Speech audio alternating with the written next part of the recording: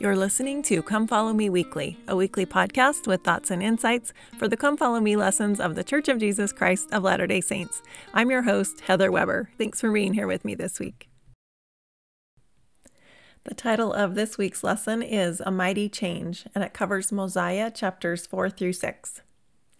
And I just wanted to start out this week saying thank you very much for all the kind words and comments that I received last week.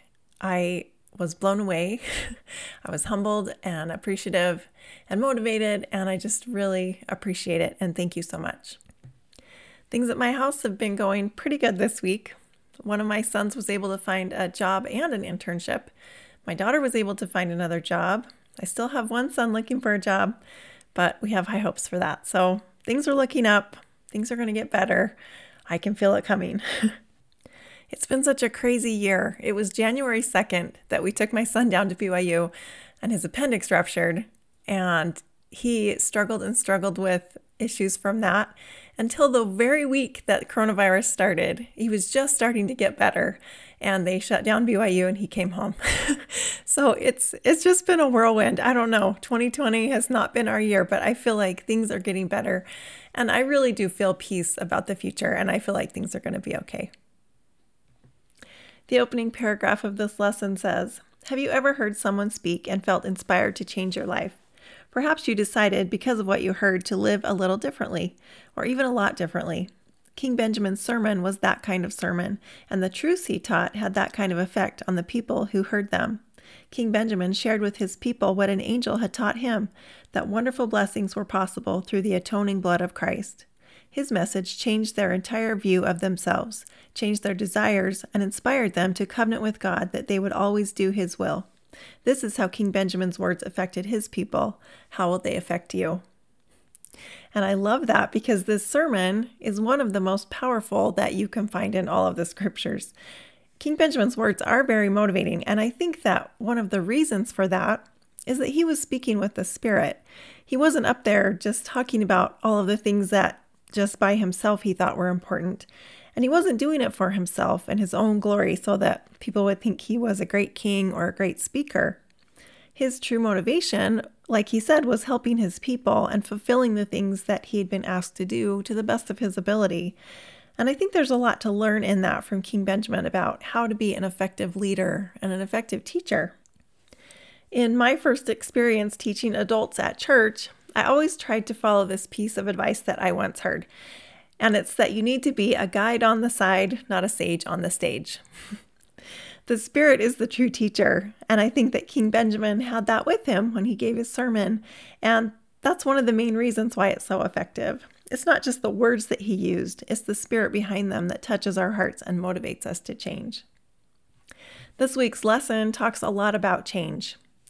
And I think it's pretty awesome that we have these King Benjamin lessons right now when we do have the opportunity to slow down a little bit and maybe take a look at our lives and what's really important to us and maybe how we need to change. For me, I've tried to look at this whole situation as an opportunity to get my life more in line with what the Lord needs me to do and what He wants me to do. And last week when we talked about the natural man and how we need to be patient and humble and full of love, I think that's some good advice right now. And I know that for me, every time I go to the grocery store, my goal is just to smile and be patient and be kind and not be grouchy. Sometimes that's hard, but I think if we try and look at our current trials as an opportunity instead of as a punishment or as a bad thing, we can really come out better and more committed in the end. The first section of this lesson talks about how we can receive and retain a remission of our sins. As King Benjamin was talking to his people, the things he said had a profound effect on them. The Holy Ghost was there and it touched their hearts. And in verses 6 and 7 of chapter 3, it says, "I say unto you, if ye have come to a knowledge of the goodness of God and His matchless power and His wisdom and His patience and His long-suffering towards the children of men, and also the atonement which has been prepared from the foundation of the world, that thereby salvation might come to him that should put his trust in the Lord, and should be diligent in keeping His commandments, and continue in the faith even unto the end of his life, I mean the life of the mortal body. I say that this is the man who receiveth salvation through the atonement which was prepared from the foundation of the world for all mankind, which ever were since the fall of Adam, or who are, or who ever shall be, even unto the end of the world. So, of course, we receive a remission of our sins through the atonement of Jesus Christ, but how do we retain a remission of our sins? I love verses 9 and 10 where King Benjamin says, "Believe in God, believe that he is, and that he created all things, both in heaven and in earth. Believe that he has all wisdom and all power, both in heaven and in earth. Believe that man doth not comprehend all the things which the Lord can comprehend. And again, believe that ye must repent of your sins and forsake them, and humble yourselves before God, and ask in sincerity of heart that he would forgive you. And now, if ye believe all these things, see that ye do them." So do you think that belief is enough to get us through to the end? King Benjamin tells us that if we believe these things, see that ye do them. And I think that belief is great. It's what gets us on the path. But at some point, we need to put our belief into action. And I think it's in the doing that we retain a remission of our sins. If you look up the footnote of the word do in verse 10, it takes you to 2 Nephi 31:19, which says, "And now, my beloved brethren, after ye have gotten into this straight and narrow path, I would ask if all is done. Behold, I say unto you, nay, for ye have not come thus far, save it were by the word of Christ, with unshaken faith in him, relying wholly upon the merits of him who is mighty to save." And that reminded me of Elder Holland's talk from this last conference where he said, "We have not come this far only to come this far." We need to remember to always keep trying and to not just be a member of the church on Sundays, but to actually live the gospel every day and consistently do those things that will allow us to have the Holy Ghost with us. The lesson references a talk by Elder Bednar, and he said this: "The ordinance of the sacrament is a holy and repeated invitation to repent sincerely and to be renewed spiritually. The act of partaking of the sacrament in and of itself does not remit sins, but as we prepare conscientiously and participate in this holy ordinance with a broken heart and a contrite spirit, then the promise is that we may always have the Spirit of the Lord to be with us. And by the sanctifying power of the Holy Ghost as our constant companion, we can always retain a remission of our sins." I love how he said that we prepare and participate in the sacrament. Those are active words. We can just take the sacrament each week when we have the opportunity, or we can receive it. I think receiving the sacrament makes me think of my part in it. And I think that subtle shift in thinking could make a big difference in how we approach that ordinance and the meaning behind it. In verse 27 of chapter 4, King Benjamin says, "And see that all these things are done in wisdom and order, for it is not requisite that a man should run faster than he has strength. And again, it is expedient that he should be diligent, that thereby he might win the prize. Therefore, all things must be done in order." I think it's sometimes so easy to get overwhelmed with all the things there are to do. And sometimes we get overwhelmed with all the things that other people are doing and all the things we need to change or the things we think we need to change about ourselves. But we have to remember that, first of all, there are very few things in this life that are truly important, and that we don't have to be perfect today. And as long as we are diligent and consistent at trying to be the best we can, not the best that Karen down the street can or Barb on Facebook can, but the best that we can, then I think we're doing just fine. In verse 30, King Benjamin gives us more advice and a warning. And he says, "But this much I can tell you, that if ye do not watch yourselves and your thoughts and your words and your deeds, and observe the commandments of God, and continue in the faith of what ye have heard concerning the coming of our Lord, even unto the end of your lives, ye must perish. And now, O man, remember and perish not." I think that scripture is such great advice for the time that we're living in right now. Last week, King Benjamin told us how to be happy, and it was by keeping the commandments. And I think this scripture tells us that if we keep going, keep moving forward, and keep having faith and keeping the commandments of God, that we'll be okay in the end, and that we don't need to worry about things that are going on. We just need to keep on moving forward. In Mosiah chapter 5, it talks about how King Benjamin's people had a mighty change of heart.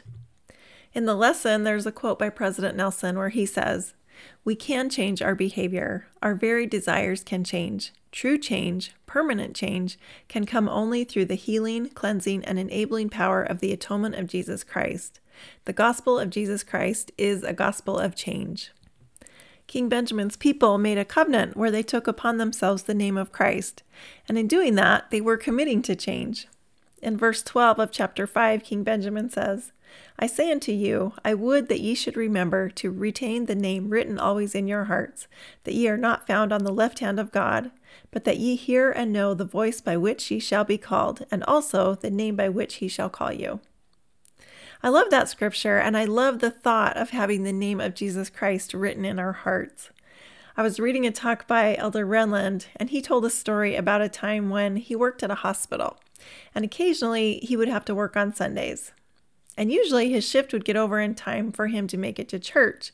But one particular Sunday, he realized that if he just stayed at the hospital for a few minutes longer, he would miss his opportunity to get to church with his family, and that he could walk home alone and then take a nap. So that's just what he did.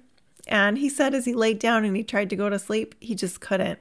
He was really bothered by the fact that he had purposely missed church. And as he thought about why he was having that attitude, he realized that he'd become pretty casual with the spiritual things in his life. And he said, I got off the couch, got on my knees, and pleaded with God for forgiveness. I promised my Heavenly Father that I would change. The next day, I brought a Book of Mormon to the hospital. On my to-do list that day, and every day since, were 2 items: praying at least morning and evening, and reading in the scriptures. Sometimes midnight would come, and I would have to quickly find a private place to pray. Some days my scripture study was brief. I also promised Heavenly Father that I would always try to get to church, even if I missed part of the meeting. Over the course of a few weeks, the zeal returned and the fire of testimony burned fiercely again.